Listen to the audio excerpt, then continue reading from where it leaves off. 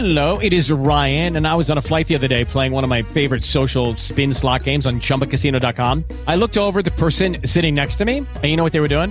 They were also playing Chumba Casino. Coincidence? I think not. Everybody's loving having fun with it. Chumba Casino is home to hundreds of casino-style games that you can play for free anytime, anywhere, even at 30,000 feet. So sign up now at ChumbaCasino.com to claim your free welcome bonus. That's ChumbaCasino.com and live the Chumba life. No purchase necessary. VGW. Void where prohibited by law. See terms and conditions. 18+.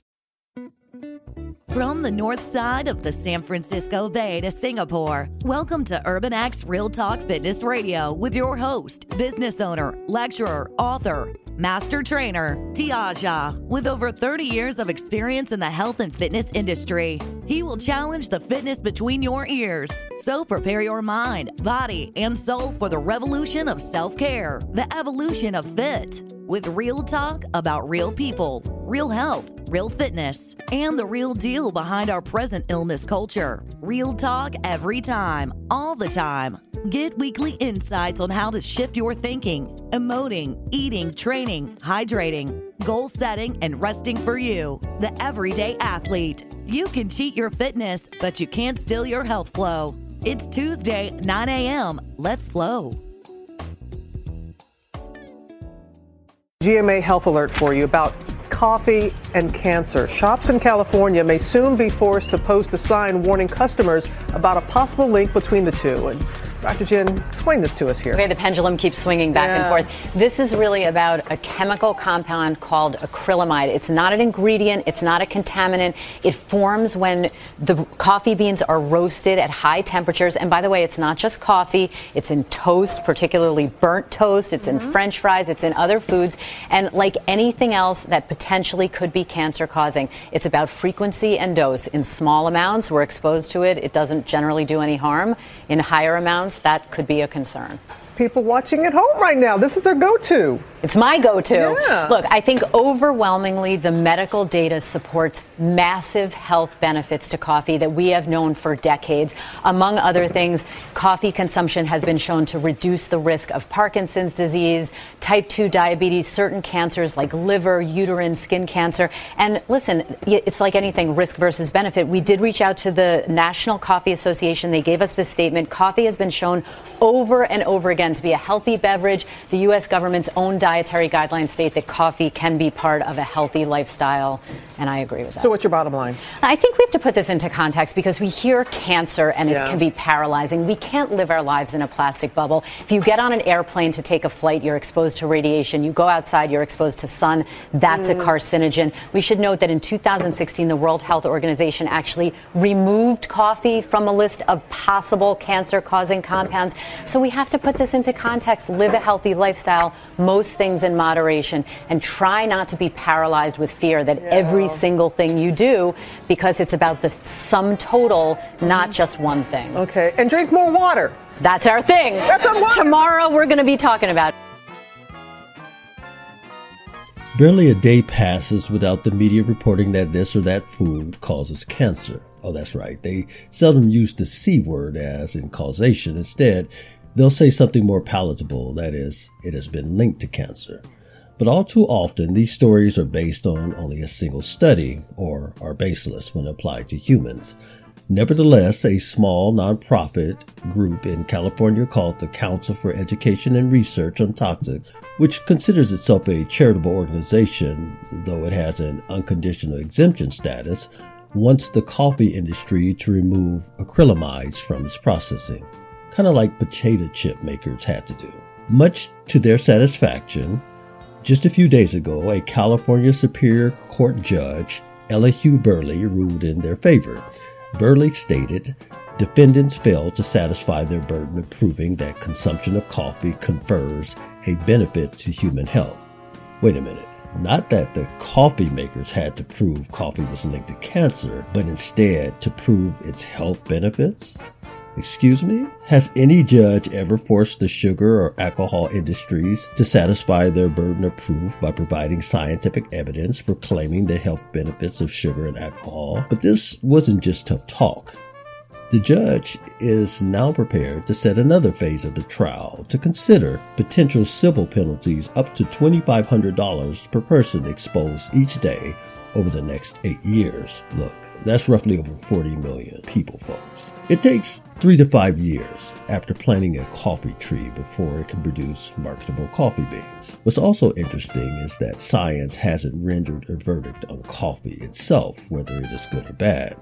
Well, as if we need them to, but the Superior Court of California has. The Law for Safe Drinking Water and Toxic Enforcement Act, better known as Proposition 65, established in 1986, requires warning labels for about 900 chemicals known to cause cancer or birth defects. It allows private citizens, advocacy groups, and attorneys to sue on behalf of the state and collect a portion of civil penalties for failure to provide warnings. Wait a minute, to sue on behalf of the state?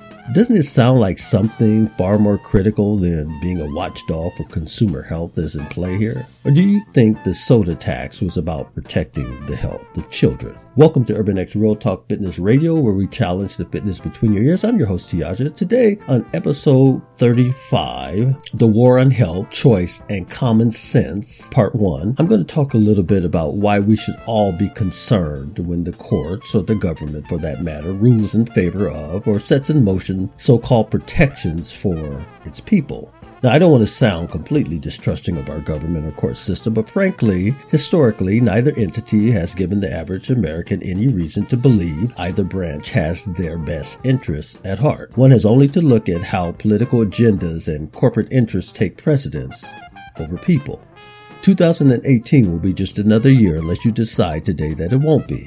It is Tuesday, April the 3rd, 2018. Let's flow. According to the American Cancer Society, acrylamide has been found to increase the risk of several types of cancer when given to lab animals, rats and mice in their drinking water. But pay close attention to what follows. The doses of acrylamide given in these studies has been as much as 1,000 to 10,000 times higher than the levels people might be exposed to in foods. Did you get that? 1,000 to 10,000 times higher? And it's not even clear if these results would apply to humans.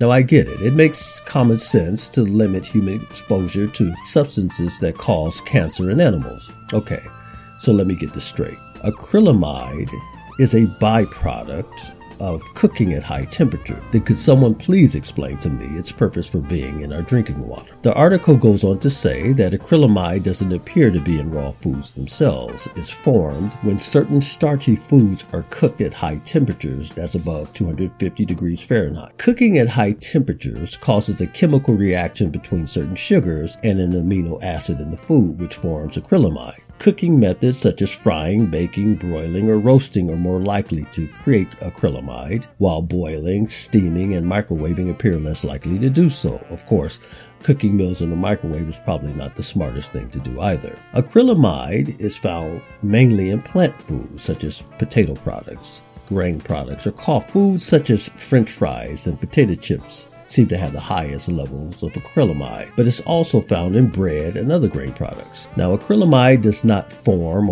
at lower levels in dairy, meat, and fish products. So all you vegans out there, pay strict attention to what I'm saying here. No, I'm just kidding. The caramelizing process is known as the Maillard reaction, and they are important in baking, frying, or otherwise heating of nearly all foods. Maillard reactions are partly responsible for the flavor that we get in breads and cookies and cakes and meat and beer and chocolate and popcorn and cooked rice. It is a chemical reaction between amino acids, as I said before, and reducing sugars that gives browned food its distinctive flavor. Seared steaks and cookies and other kinds of biscuits and bread and toasted marshmallows, as well as many other foods, undergo this reaction. If you are one of those people, however, who consumes 4 to 5 cups of coffee a day, listen up. You may be getting as much as 40 to 45% of your acrylamide intake from coffee alone, and that doesn't include all the other browning aspects of your daily intake. Instant coffee may also contain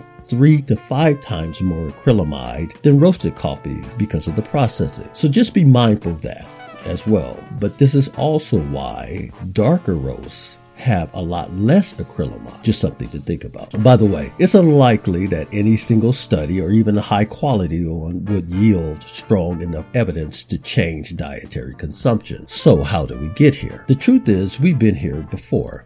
In 1991, the IARC, which stands for the International Agency for Research on Cancer, which is a group of international cancer experts convened by the World Health Organization, they concluded that there was no strong evidence that coffee increases your chances of cancer, something they had, however, broached in the past. According to the IARC, carcinogenic classification groupings, there are 4 group classifications of cancer-causing chemicals in foods. Group 1 causes cancer. Group 2A probably causes cancer. Group 2B possibly causes cancer. Group 3 not classifiable as a cause of cancer. And Group 4 probably not a cause of cancer. Now, initially, coffee was given a Group 2B classification, which meant that it was possibly carcinogenic to humans. And this IR 1991 ruling was mainly due to a handful of studies suggesting that coffee drinkers appeared to be slightly more likely to develop bladder cancer. But the sample size was so small, it was relatively small, but even so, they didn't bother to consider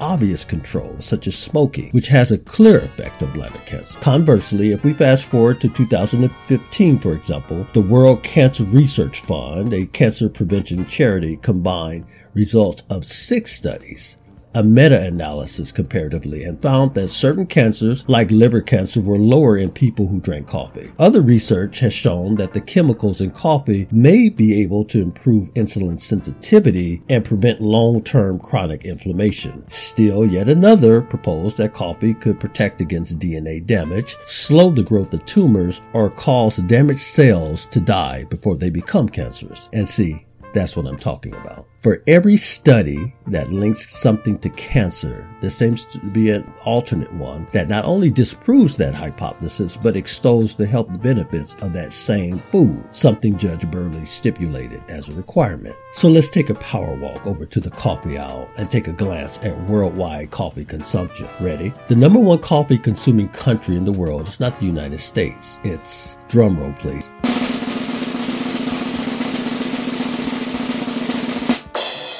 it's Finland. Each Finn consumes nearly 9.6 kilograms of coffee annually, which translates to roughly 21 pounds of coffee per person. And that's a lot of coffee. Number 2 was Norway. Number 3, the Netherlands. Number 4, Slovenia. Number 5, Austria. Number 6, Serbia. Number 7, Denmark. Number 8, Germany. Number 9, Belgium. Number 10, Brazil. Now let's compare these rankings with the United States. Now what may come as a surprise to many is that the United States is ranked 22nd on the list of consumption with a per capita of 3.1 kilograms, which is approximately 6 pounds of coffee per individual. Now, I say surprisingly, given the fact that there seems to be a Starbucks or Peet's Coffee on every corner in every city in America. Not to mention coffee is available in every gas station, every supermarket, as well as every 7-Eleven, donut shop, or convenience store. Coffee seems to be ubiquitous in America, but we don't consume it like the rest of the world. Now, let's quickly compare that to sugar consumption. Now, of course, it's impossible to determine the exact amount of sugar Americans consume, since sugar is added to everything, including cigarettes. But I'm going to present the numbers in a slightly different way to encourage a more lasting mind picture. Okay? On the average, Americans consume 358 calories per day as pure sugar. So what does that mean? So if you eat 3,000 calories per day, for instance, then based on this research, 1/10 of your daily caloric intake is sugar. Now, mind you, these numbers are on the conservative side of the scale. So little wonder why adult onset diabetes is so pervasive. Now, I'm not singling out sugar. I'm simply showing you the hypocrisy. Well, let me ask you, what do you think is a greater risk factor when drinking coffee at Starbucks? The coffee or the sugar? If I'm standing in line to order a plain cup of coffee at Starbucks and it takes the person in front of me nearly 5 minutes to complete their order for the same size cup, I know without a doubt that we're not sharing the same drinking experience. The problem I have with this and every other scientific study that tells us what we can and cannot eat or consume as a beverage is most likely the same problem you have. Common sense tells you something is wrong in Denmark, that they're not being completely honest with you, or worse, just distorting the facts as a means of effective consumer behavioral control. Over the next few weeks, I'm going to get down and dirty and expose a bunch of the lies about how the food industry exploits us and how most of the so-called health organizations are in collusion. That is, they are more in the business of consumerism and social engineering than they are in assisting you in making healthier choices. So make sure you tune in as we go in for your right to choose self-care over healthcare. Dear friends, I wish above all things that you be in health and that you prosper just as your soul prospers. You've been listening to Urban X Real Talk Fitness Radio with your host Tiaja. Please join us next week as we continue to challenge the fitness between your ears. And don't forget to check out our website at www.urbanxfitness.net. Once there, feel free to leave a comment, ask a question, like us on Facebook, or follow us on Twitter. You will also find our online stores, the Urban Experience Fit Stores 1 and 2, as well as our top-selling nutritional products, Cherry Minerals, Ion Magnesium, as well as Kiani products. And coming soon, our online bookstore. And also, I'm really excited about this, folks, to announce that we're just days away now from launching our new website, Training the Temple, as well as our YouTube channel of the same name. So until next week, as always, walk in health and peace.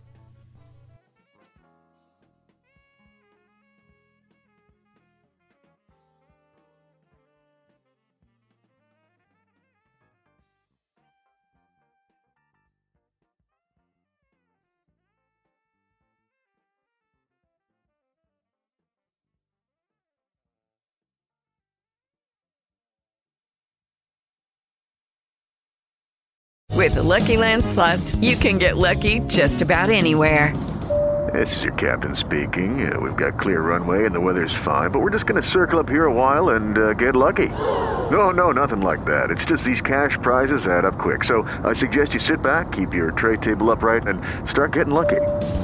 Play for free at LuckyLandSlots.com. Are you feeling lucky? No purchase necessary. Void where prohibited by law. 18+ terms and conditions apply. See website for details.